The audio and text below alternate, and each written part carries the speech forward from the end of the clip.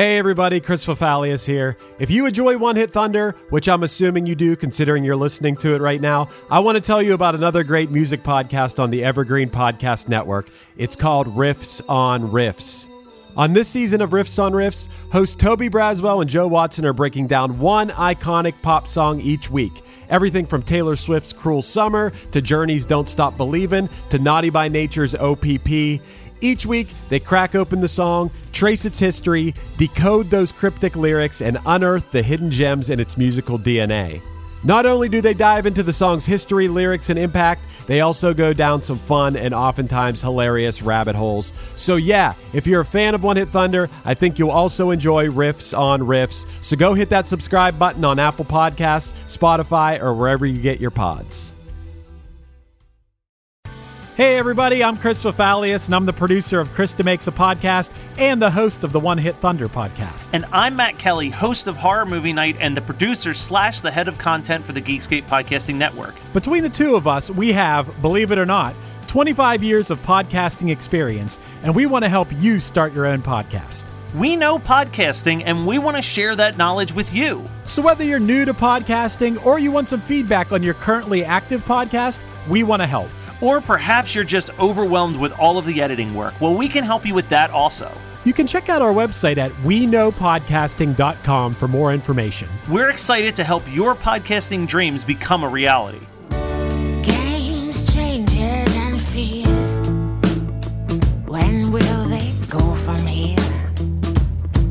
When will they stop? In the late 90s and early 2000s, a raspy-voiced jazz singer released an R&B-infused pop song that was an instant classic. We're joined by Fright School's Joshua Napier to try to figure out how it's possible that someone with such a unique voice and a strong back catalog never had another mainstream success again. And I'll keep my cool, but I'm feeling. I try to say goodbye and I choke. I try to walk away and I stumble. Though I try to hide it, it's clear. My world crumbles when you are not near. Goodbye and I choke. One hit is all you need to make the money guaranteed, and you can live off royalties forever. And it makes me wonder, is it just a wonder, or is it one hit thunder? All right, so Joshua, you chose Macy Gray, I Try. And one thing that I'll say is I can't believe until preparation for this episode that I never dove deeper into Macy Gray's catalog for how amazing this song is. Oh, yeah. No, that's awesome. Well, I guess we'll get to that, what you think of her other music. Right. But yeah, no, I love this song. It was such a big part of my freshman year. Yeah. So were you a fan of her more than just this song, or were you like me and just knew this song? Oh, yeah, no, I mean, this song was the introduction, obviously, for all of us, but I got the record. I loved that on How Life Is. I listened to that probably my entire freshman year, just over and over again. I really, really enjoyed that record. And then I followed her subsequent 2 records, and then I check in. She's like somebody I just check in, right, see what she's doing. Like I just found out she did a Stevie Wonder cover record. Yeah. So it's like, oh, wow, I didn't even know about that. So now I have to sit down and listen to that. She did a cover record a few years ago that I really enjoyed, some of her takes on classic songs. So yeah, I'm definitely a fan, but this album was definitely it's still like when I look at my playlist of my favorite Macy Gray songs, it's like this entire album and then like 1 or 2 songs from everything else. Yeah, the cover albums are amazing. She did a cover of the Yeah Yeah Yeahs Maps, which is such a strange cover. The tempo speeds up and slows down dramatically. But as far as this song, just reading the lyrics to it give me chills. We actually just recorded an episode about Patrick Swayze, She's Like the Wind, and reading the lyrics, we're like, this is so ridiculous.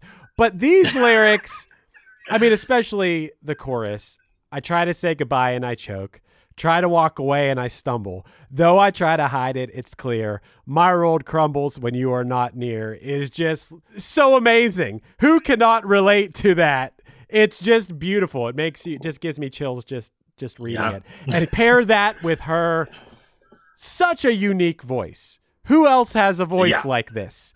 That's why I can't believe that she's a one-hit wonder, but she is. Like, why? Yeah, it shocked me when I went to look because I had pitched another artist that I thought was a one-hit wonder, and then when I looked at their actual charting, I'm like, oh my gosh, they had a bunch of charting hits. So then it was like, well, Macy Gray was on like a list, like a 25 whatever Billboard one-hit wonder, some article, and I was like, what? No. And then I went and looked at like her charts, and I was like, really? There's no other like charting, at least top 10 singles, like nothing. And let's talk about real quick the artist that you had picked, because we actually made a reference to him in an earlier episode, and I didn't want to say anything about it, but I mean, you sent me down a really weird spiral. So I do want to at least talk about this artist that has apparently hits for days. But who was it you were originally going to pick? So it was the band Dr. Hook and the Medicine Show, which in its most famous iteration had Dennis LeCourrier as the singer and Ray Sawyer. And so they were like this weird 70s band that like Shel Silverstein wrote all the lyrics for one of their albums, lots of filthy songs.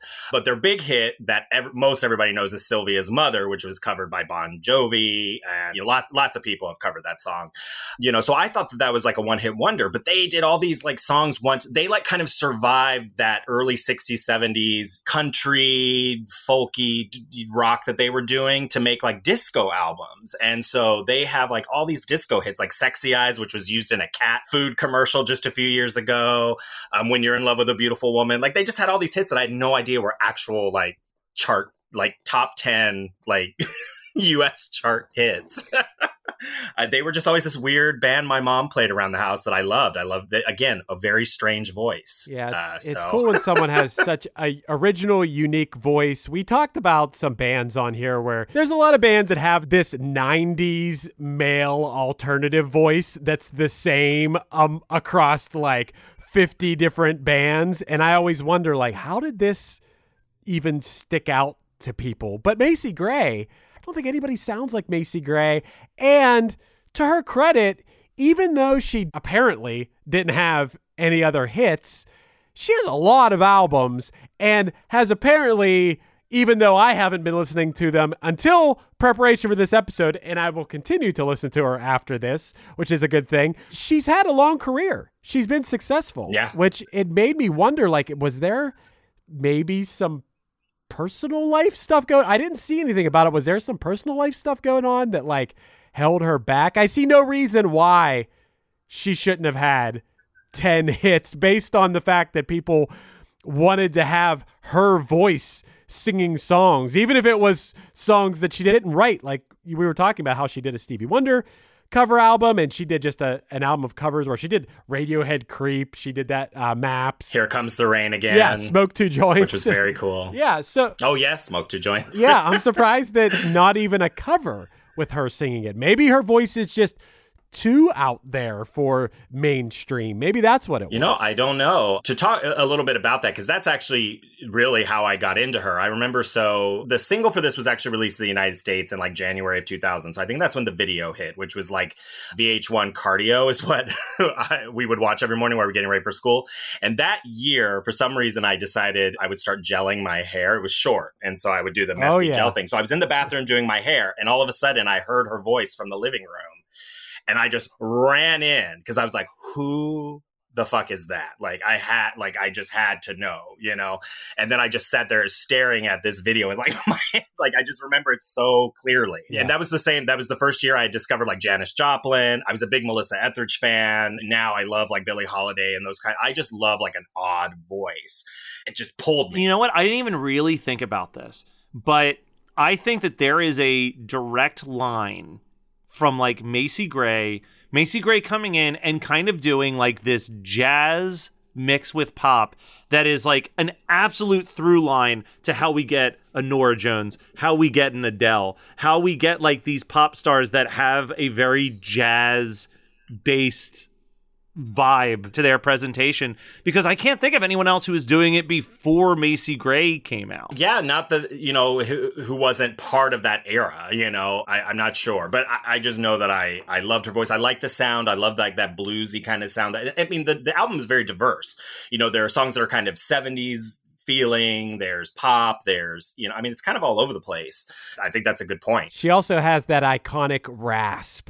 You can't Yeah. you can't teach a rasp. You either have it or you don't. You sound that voice, it sounds like you smoke 2 packs a day. And I've even known people that have tried, like, I gotta start smoking. I gotta get that rasp, that grit, that it's emotional. It's just, you hear her voice and there's just so much emotion behind it, and then it makes the lyrics believable. It sells the song. I mean, for me anyway. I think that there's an element of when you have a voice like that. The example I always use, when Johnny Cash covered In My Life by the Beatles, like that cover, I love that Beatles song, but hearing like 90-something-year-old Johnny Cash singing about the places and the people he'll remember is so much more impactful. So there's something about like the sound of someone's voice when you hear Macy Gray sing that chorus, because of that raspy voice, it really does feel like she is like on the verge of tears singing it because of that tone in her voice, where I think someone singing it with like a very clean, pitch perfect sound, it wouldn't have worked. It wouldn't have the impact of that raspy voice singing those lyrics. The depth. I have no idea how old Macy Gray was when this song came out. I have no idea how old she is now. I've seen her current albums and her first album, and she looks like she hasn't aged a year. in that entire time, she's ageless.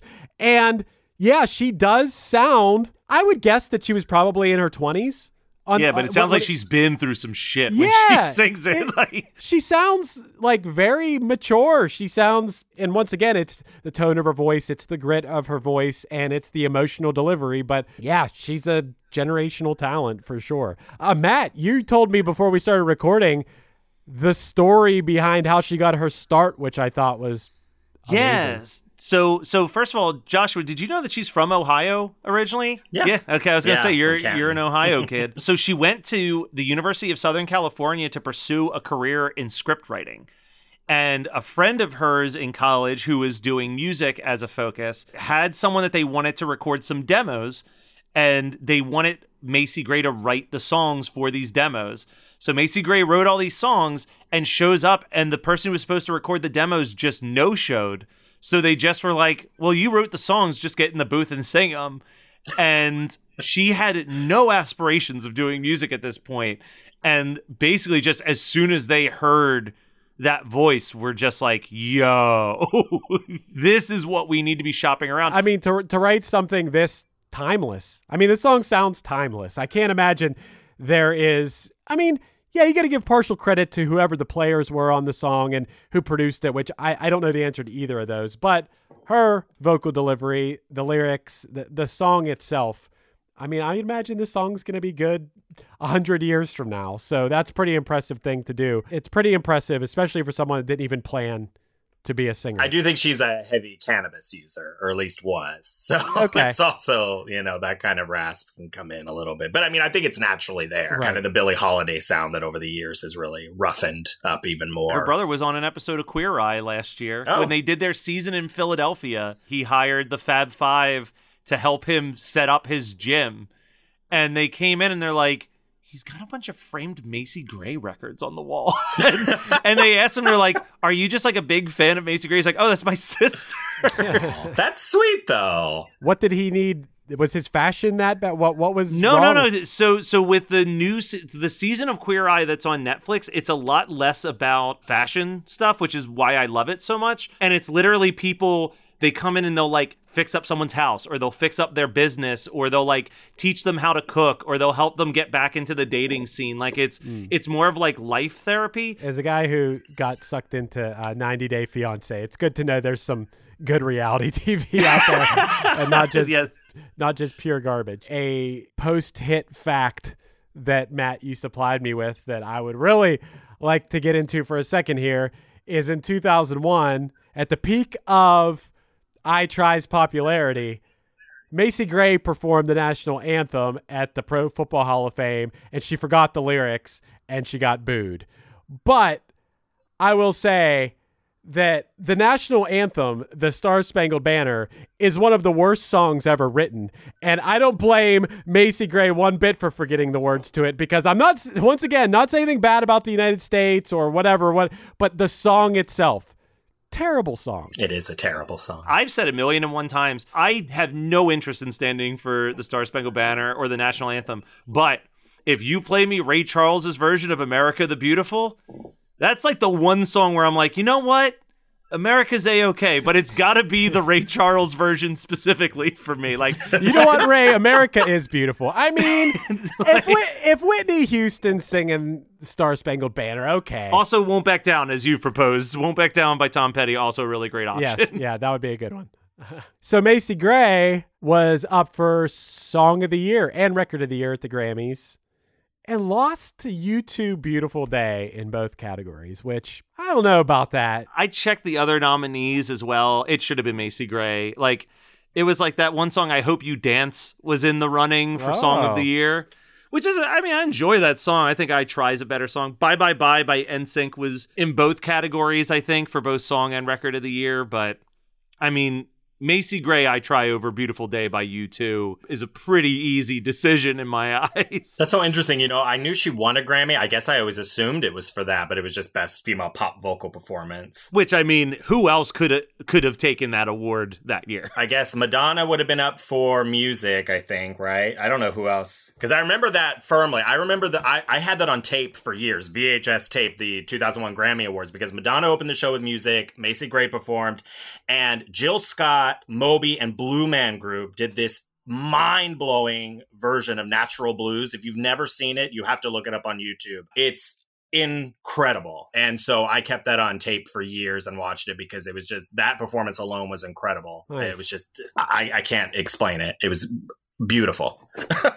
Good to YouTube it. And I love that video because I think Christina Ricci was in that. So I was aware of the song. And so to hear it like be done in such this majestic way. So what she was up against was Christina Aguilera, What a Girl Wants, Madonna Music, Amy Mann, Save Me, Joni Mitchell, Both Sides Now, and Britney Spears, Oops, I Did It Again. Oh, I mean, I think that's tough competition, but I also think that there is one voice in there that directly stands out amongst the crowd, and it's definitely Macy Gray. You know what I mean? Like, this was at the point where Christina and Britney were kind of still a little interchangeable. I think over time, their voices became very distinctly different, but that was definitely when it was like, let's try to make these two sound as similar as possible and build a fake feud for people to pick teams. I was still stuck in Lilith Fair, so I didn't pay attention to any of those girls. For me, it was still Sarah McLachlan, Alanis Morissette. Those are the people I was following in the Macy Gray. Madonna always, because God save the Queen or whatever the hell we're supposed to say. You were still big on Madonna in the music era. I fell off on Madonna at that point. I actually think I would rank Music as one of my top 5 favorite Madonna singles, honestly. I really like that song. That's bold, Matt. Yeah, I don't know. I mean, it was high school. You know, I remember when Don't Tell Me came out and being obsessed with that song. I don't know. I just always have felt kind of a deference to Madonna. It's like kind of, I had my mother who had me very young. She had me at 15. So for most of my life, until I moved out of the house, my mother was in the demographic for music, you know, so we listened to all the popular stuff. Like, she went out to clubs and brought music home. Like, she was very into music. So I kind of stayed plugged in that way. And so it was like my mom, and then it was like Melissa Etheridge and Madonna were like spiritual mothers. So I just always have this deference to being like, Madonna's one of the first people early in my life that was like, gay people are cool. So like having that, and then seeing a bona fide gay rock star, you know, come out and be, you know, have, you know, a 6 million selling record and blah, blah, blah. It was just, you know, it's just, I will always have kind of a special place for Madonna. She's kind of like a drunk aunt some days that you want to be like, Yeah. You know, her, RuPaul, Dan Savage, got Janine Garofalo. It's like, kind of drag ourselves and our politics out of the 90s, please. But I still, you know, I will always listen to anything Madonna puts out because I just feel a deference to her. But anyways, the point was, Britney Spears and Christina Aguilera were completely, just like NSYNC, Backstreet Boys, 98 Degrees, they're all the same. If you mixed them all up, I'd have no idea how to put them, like who was what, because I was still listening to that. That year also, I was really into Cyndi Lauper's She's So Unusual. I bought that record which is a killer album. So I was just way lost in the decades before, you know? You know what? This is, again, every once in a while, if we talk about an artist that has had a million hits, I always like to take a chance to go on a little tangent about it, because like, when else are we going to get to talk about Cyndi Lauper? But like, Cyndi Lauper obviously also fits in with like artists with a very distinct, unique singing voice. Perfect example. Definitely. Perfect example. Like, I would think, you talk about through lines, Matt, and direct link. I think Cyndi Lauper may have been a direct link to Macy Gray. You know, these like such unique voices. Nobody else sounds like them. I love Cyndi Lauper. Yeah, she's another one who her voice is incredible. And if you've ever seen her live, I've seen her a bunch of times because, I love Cyndi Lauper. And you just stand there like, wow, like she just has kept her voice in such great condition. And she just sounds incredible, even now, where, you know, usually it's like, oh, women's voices get deeper as they age, blah, blah, blah. Like, no, Cyndi Lauper has the same voice she had at 30 when she made that record. She had a very unfortunate end of 2020 with the New Year's performance, but I blame that on trying to perform in any outdoor setting, especially if you don't like she kept reaching for her ear, which to me, like, as me watching, I'm like, she can't hear herself in the monitor. I think if you're not a singer, like, you just don't really know, you know? Like, I once played this club where for some unfathomable reason, they had installed an air conditioner right above the stage that they had on, blowing right into my face. I'm like, what? And your whole vocal, everything just like tightens up. It's like you couldn't sing anything. It was awful. I'm like, can we turn this off? Oh no, it's hot in the club. I'm like, oh my God, nobody can sing. So yeah, I feel terrible for anybody in that situation. Melissa's played that at like 1:00 in the morning in New York. It's like, it's freezing. Like nobody sounds good. You know, it's just, yeah, it's terrible, which is why they lip sync. But then you get in trouble for that. When you talk about Cyndi Lauper, I thought you were going to bring up The Goonies Are Good Enough, which is, I'm not making fun of it. That is an absolute jam. She doesn't say Goonies in it. Well, they forced her. They like, the song was called Good Enough, and they kind of forced it in there. And that was a whole, like, Cyndi Lauper you should read her memoir because she's, oh man, that girl's drama. Like, I love her a lot, but I would never want to work with her because she just sounds kind of, you know, I mean, to be fair, like Steven Spielberg was like, well, we're going to do your music video with a green screen. She's like, fuck you. You know, so like, I get why she pushed back, but that whole thing was such a disaster. But it is a good song, but she wouldn't sing it for years and years because of all the drama. But now she does. This is the story of Whitney Houston. This is the story of Kurt Cobain. Of George Michael, of Otis Redding, of Amy Winehouse, of Michael Hutchence, Bob Marley. This is the story of Prince. It's a new podcast series about how they died, why they died, and why we're still talking about them so long after. It's like nothing you've ever heard before. It's storytelling. But it's more than that, because rock stars, they tell us how we feel. They change our mood. They change the clothes we wear, the people we hang out with, the way we remember things. It's them who give us those ludicrous moments, the ones where you're jumping around, singing your heart out, feeling understood. And it's those moments we'll help you remember, the ones you're thinking about right now. That feeling. That feeling. It's coming soon from Crowd Network. Just search for Death of a Rock Star on your podcast app. And subscribe now.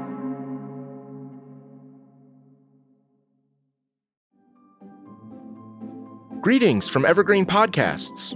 We're rolling out a listener survey, and we want to hear from you. The information in the survey will help us gather statistics and in turn make our shows more appealing to advertisers. I know most people don't like ads, but this is one of the only ways our shows make money and help keep their lights on. We promise it will only take a few minutes, but the impact on our podcasts will be tremendous. As a token of our appreciation, we'll randomly select one lucky participant each month to win an exclusive merchandise package from Evergreen Podcasts. Head to evergreenpodcast.com/listenersurvey to help a show and possibly get some free stuff for doing so. We can't thank you enough for the support. Now back to the show. You know, Matt, speaking of I Try by Macy Gray, is there anything that you're constantly trying? I do try to keep my balls as smooth as possible.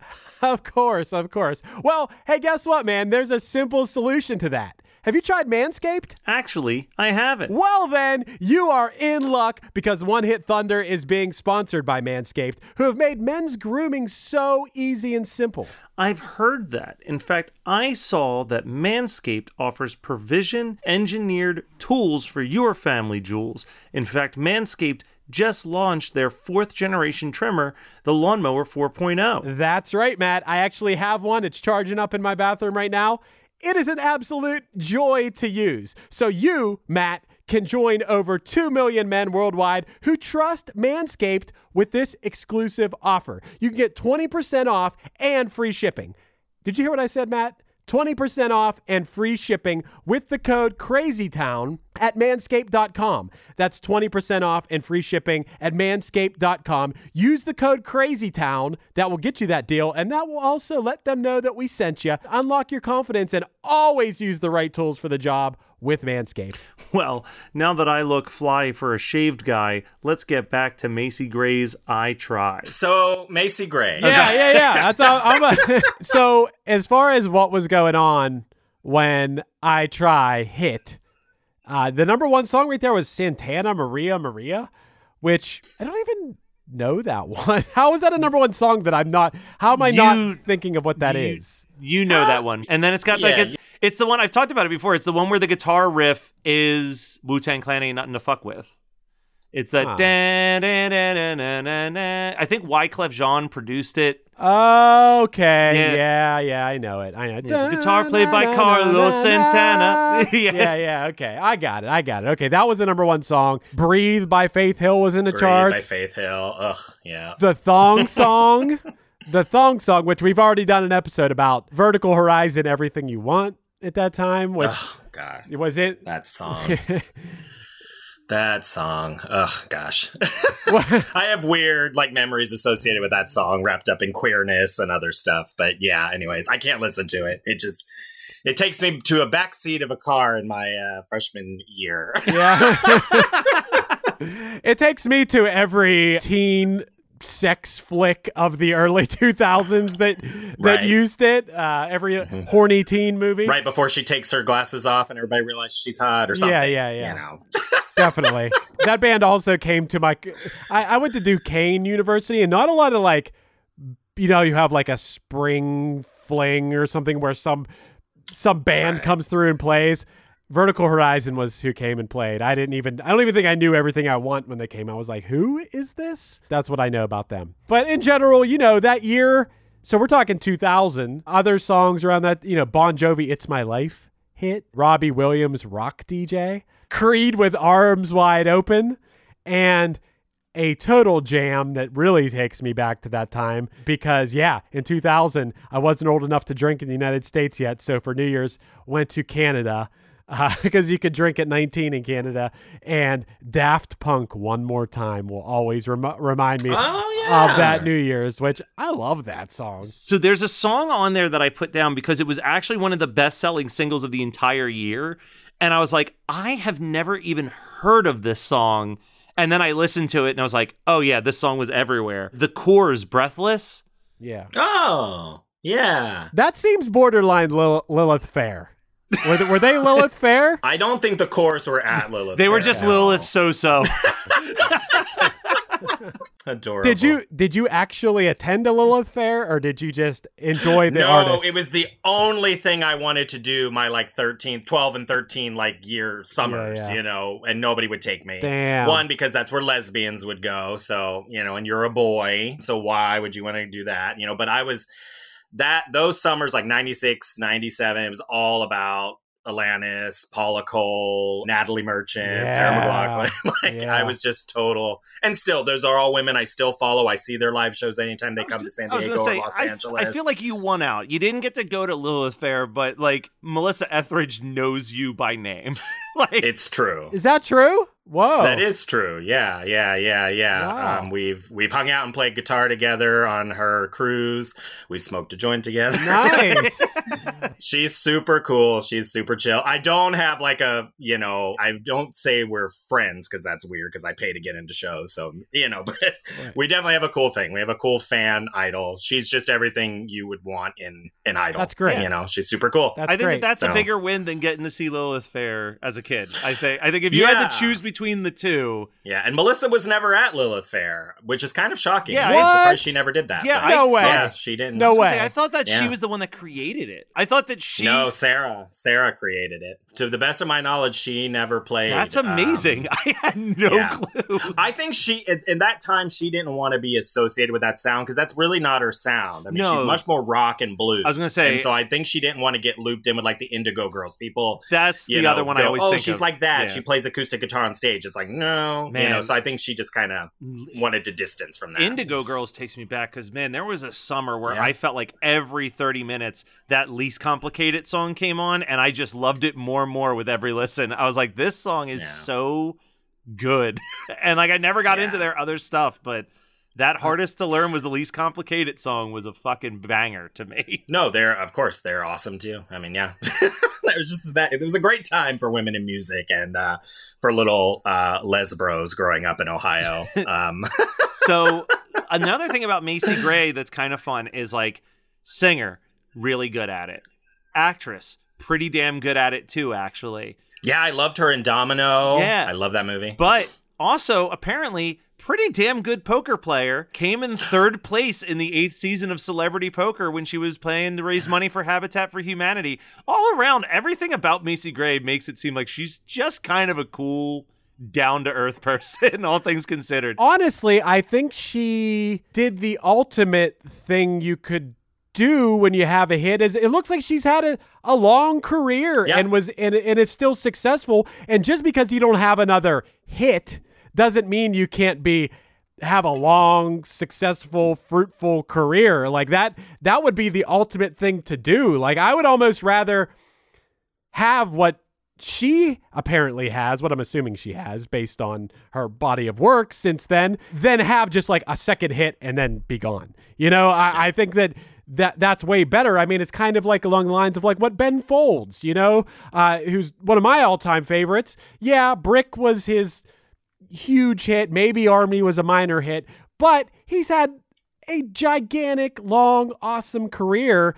And it was Brick that maybe was the spark that lit that giant career, you know? So that's the ultimate thing that I think a one-hit wonder can do, because someone who successfully parlays that one hit into true success, people probably don't even think of as a one-hit wonder. Like when you tell me the Mighty Mighty Bosstones are a one-hit wonder, and I'm like, that's like a legendary band who's put out like so many great songs and albums, but no, they only had one hit. Yeah, because that's all you need to like sustain a fandom, you know? I mean, I would kill just to have one hit. I mean, I know people, obviously, they're artists and they want to make music and they want to, you know, be successful, but it's like, if you could play music every night until you die for an audience that loves your music, even if, and the people that come just to hear those couple songs, you put them at the end, they got to listen to everything else, maybe you'll win them over, Right. and then you do your big hit, and hey, yeah, you were here for 2 hours.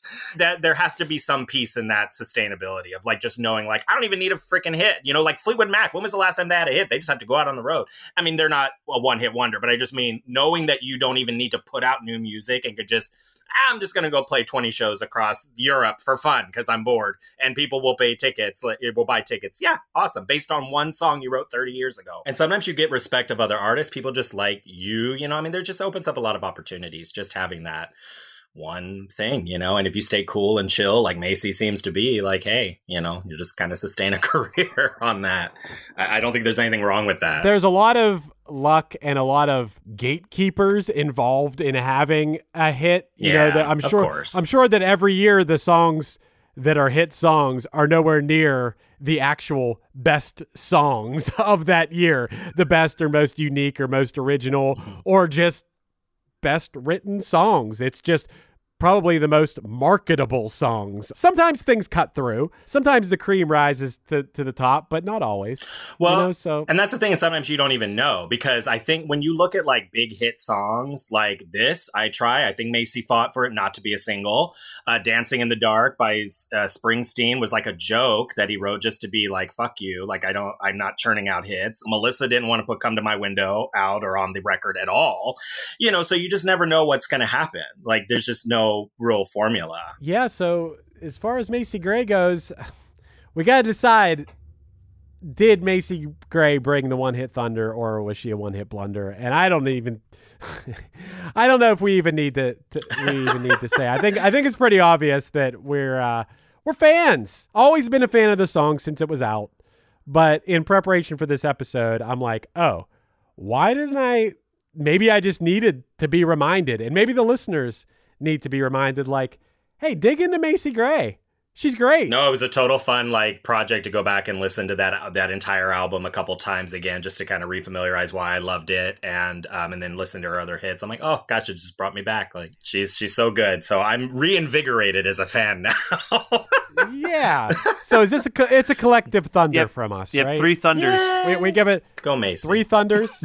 Yeah, hell yeah. And before we go, do you want to talk about Fright School for a second? Oh, sure. We had Joe on to talk about it, but from your perspective, you are the fan of horror movies. Yeah, you are the titular Fright School. Yeah. Yes. Yeah. You're the professor of fright. Yeah. There we go. That's sort of the idea. Yeah. So Joe and I, it just kind of came out of, this weird space of we were watching American Horror Story, and it was with a bunch of other, horror fans, and they're all talking about oh gosh, that reminds me of this movie and that movie and this movie. And he goes, oh, I've never seen Halloween. Oh, I've never seen The Exorcist. Oh, I've never seen Carrie. And I was just like, what? So that's how the podcast came about. We watched a horror movie. The first season's kind of about classics and building this historical narrative of horror in America to give him a foundation to apply now to the 100+ movies we've watched over time. And yeah, it's super fun. It's something I'm very interested in, about cultural anxiety of horror, kind of these approaches of the academics of horror, but try to be a lot more fun than that sounds. No, I mean, it's interesting to think about why do we I like watching horror movies, good ones. I like a well done horror movie, but what does that mean? I mean, for me, I'm okay. Sorry, go ahead. I don't know. There's a lot of schlocky horror movies out there where you're like, oh, this is just stupid. But a movie that actually fills you with terror, and why do we like to feel that? Right. I mean, I like to feel that. I like to see a good movie that actually scares me. And it's only happened a handful of times where I'm like, oh shit, that was actually scary. We were just talking about this last night about American Horror Story too, which I like the first season. Second season's okay. Then after that, they lost me at Coven. They lost me. I was just like, no, this is too silly. But I think that a big element for me is there can't, and this might be a controversial thing to say, and maybe I'm wrong on this because I love Hereditary, and there's a few noteworthy actors in that, but usually it takes me not knowing who the actors and actresses are. Yeah, familiarity. Yeah. And then there's me on my side where it's just give me all of the schlock. What is the cheesiest, lamest thing that you can throw my way? I want to see someone swing an axe at a human being and then split in twine in front of me. Yeah, that's been part of my journey with Fright School is letting go of some of my elitist views of horror, of what is good, what is bad, because it's if it serves a purpose, if it creates this conversation, if it allows, for instance, so I'm a psych major. I want to be a therapist. So I do a lot of studying around anxiety and anxiety disorders. So horror as an avenue for processing anxiety. So people with anxiety disorders enjoy horror films because it's a safe place to process fear and process anxiety. And you kind of go through, and it has a beginning, middle, and an end, and it's controllable. And so it's any horror that kind of allows that sort of expression, I think is extremely valuable. Or if it's just fun to get, with your buddies or your friends or whatever, and drink and party and have a good time around, some horror film. I don't know. I think it has cultural value. But again, why, when the world is so freaking horrifying at all turns? Yeah. Why must we make it is the question I am forever in search of, Why do we listen to a sad song when we're sad? Yeah. I mean, isn't that the same sort of thing?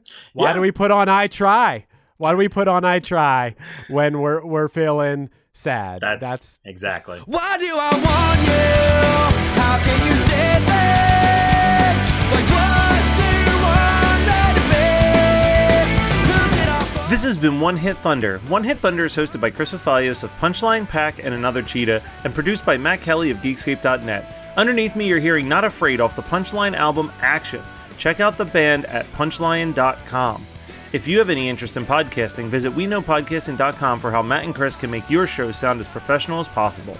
Let us know your thoughts on the show by emailing us at onehitthunderpodcast@gmail.com, and make sure to rate, review, and subscribe to us on your favorite podcasting app. Tune in next week for another episode of One Hit Thunder. You choose to hide and try to act like you are fine, but all the while that's not your style at all. Like robot names in Rocky 4 makes no sense, but what's for sure, I can choose myself what to regret. You're listening to the Geekscape Network. This is Krista Makes, guitarist and vocalist for Less Than Jake, and host of Krista Makes a Podcast, a songwriting podcast where every week I'm joined by an amazing guest to break down the writing, recording, and release of one iconic song from their career. In our giant evergreen back catalog of episodes, we've had rock legends such as Dee Snider and Huey Lewis, punk rock favorites like Mark Hoppus, Fat Mike, and Brett Gurewitz, and up-and-coming artists of today such as Liz Stokes of the Beths and Genesis Owusu. We've had guests from all genres and styles of music, and I guarantee that if you peruse our back catalog, you'll see several episodes that'll make you say, man, I gotta hear that. Whether you're a fan of music or a creator of music yourself, you'll take away a whole new appreciation for the songs you know and love. Krista Makes a Podcast is available for free on all the places you could possibly listen to podcasts, and new episodes come out every Monday. Hi, I'm Daniela Clark. I'm Barbara Ann Wild. And we are the Honest AF Show. Our podcast is real, honest conversation with our celebrity friends and pros. Covering our anything but average rock and roll lifestyles. All while tackling the hell that is aging and the battle of beauty. Oh yeah, nothing is off the table. The Honest AF Show is available wherever you get your podcasts.